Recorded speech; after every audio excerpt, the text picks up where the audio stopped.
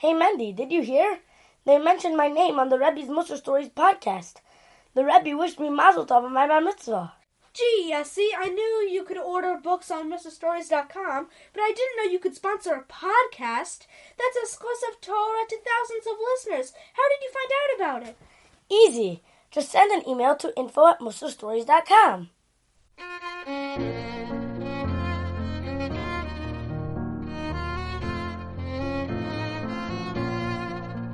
Welcome to the second series of Medrash Morsels, short but sweet midrashim designed for the whole family to share for Shabbos dessert.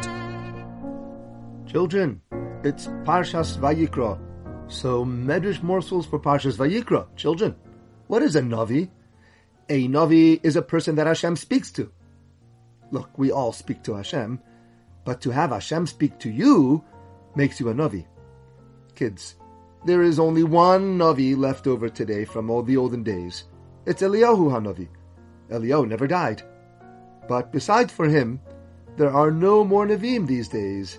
It has been over 2,000 years since Hashem spoke to people on earth. But some people wrongly claim that Hashem spoke to them. It's false. Many modern-day religions are based on such sheker.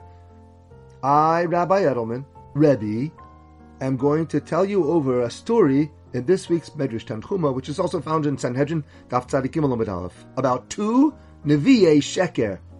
They're called false prophets, and they were Jewish.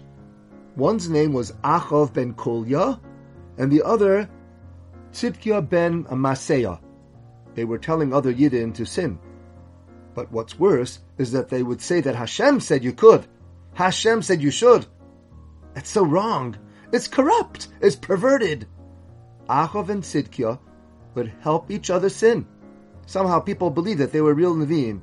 So Achav would go to tell a certain husband, "Excuse me, mister, HaKadosh Baruch Hu told me to send a message to your missus."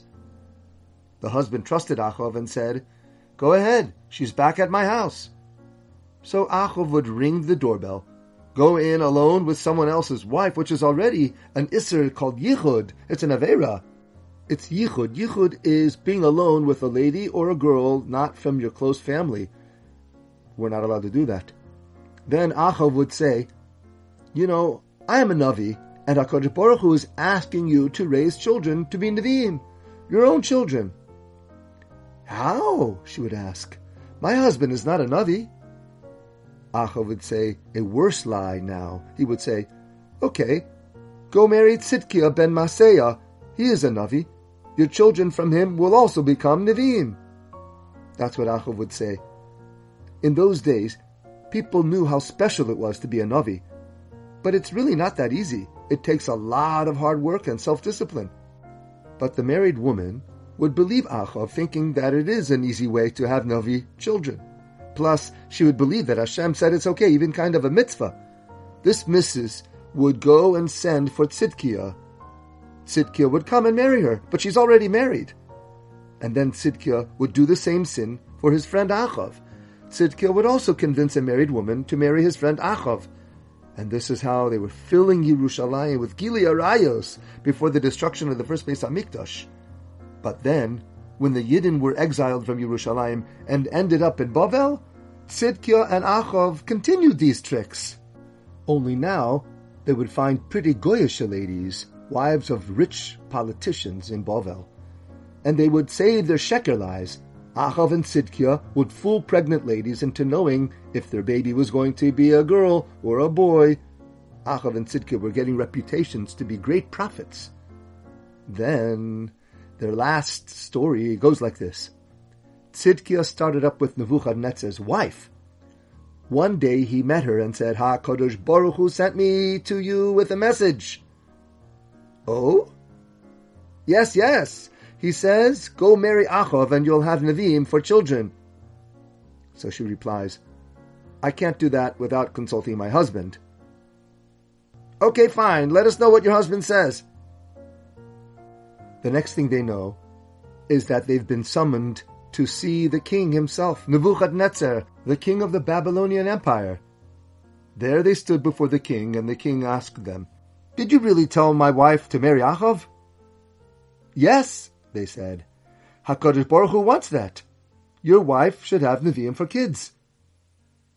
Excuse me, but I know a little bit about your Torah. Doesn't your God hate adultery and znus? She's a married woman. Nebuchadnezzar continued, I know the story of Zimri from the Torah. He married a non-Jew, and there was a great plague. 24,000 Jews died because of this intermarriage. I know that story. And you expect me to believe that your God said to marry my wife? What, did your God change his mind? Now znus is suddenly okay? By the way, I already asked Hananiah, Mishael, and Azariah, and they told me that it's still usher to marry someone else's wife. Tzidkiah and Achav answered Nebuchadnezzar, that means nothing. Hashem doesn't tell everyone his plans. To us he said it's allowed, but to them Hashem didn't say anything. Well, I still don't know if you're Nevi'e Emes or Nevi'e Sheker. I know. I'll test you like I tested Hananiah, Mishael, and Azariah. Kids, one day I need to tell you the full story of Hananiah, Mishael, and Azariah, and how they wouldn't bow to Nebuchadnezzar's statue, and how they got thrown into a fiery Kibshan Ha'esh, but miraculously didn't get hurt later. But for now, back to Nebuchadnezzar. Nebuchadnezzar says, For them, I heated the furnace for 7 days. For you, I'll heat it up just for 1 day, and I'll throw you 2 guys inside to see if you're righteous prophets. If you make it out alive, I'll know that you speak the truth and will do whatever you say. Now Tzidkiah and Achav were nervous, so they thought up of an excuse. Your Majesty, Hananiah, Mishael, and Azariah were 3 righteous people. Their zchus combined made a miracle. We are just 2 righteous people.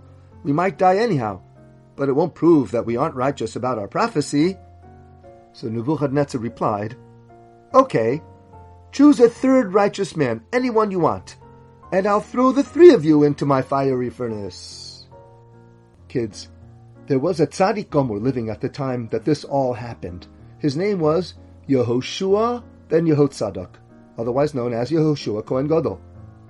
Achav and Tzidkiah knew him, and they wanted him to go down to Nebuchadnezzar's fiery furnace with them. They remembered a miraculous story that Yehoshua Cohen Gadol had been through in the past. You see, when the Beis HaMikdash was conquered by Nebuchadnezzar's army, 80 Kohanim went hiding in secret chambers, concealed inside the building. They didn't want to leave that holy place. Among those 80 Kohanim was this Yehoshua, the Kohen Gadol. Well, the Babylonian enemies set the Beis HaMikdash on fire, and with it, the Kohanim died in the fire. All of the Kohanim except for one, Yehoshua Kohen Gadol. Achav and Tzidkiah thought, Yehoshua Kohen Gadol has been saved from the fire before. Maybe his great righteousness will protect us as well. Nebuchadnezzar's men brought Yehoshua, and they lowered the 3 of them into the Kibshan Ha'esh. The 2 false prophets were burned, they were scorched, they were cindered, they were roasted. But Yehoshua Kohen Gadol again survived. Only his clothing got charred from the burning fire. Yehoshua Kohen Gadol was lifted out alive, and his clothes were singed and smoking. Kids, we learn from the story that Hashem knows who's a tzaddik and who is a rasha, and you can't fool him. He will pay back the rasha for his wicked deeds, and the tzaddik, he will also be paid back for his righteous deeds. And Hashem could even change the nature to save his tzaddikim. For more epic stories, visit our website, musarstories.com.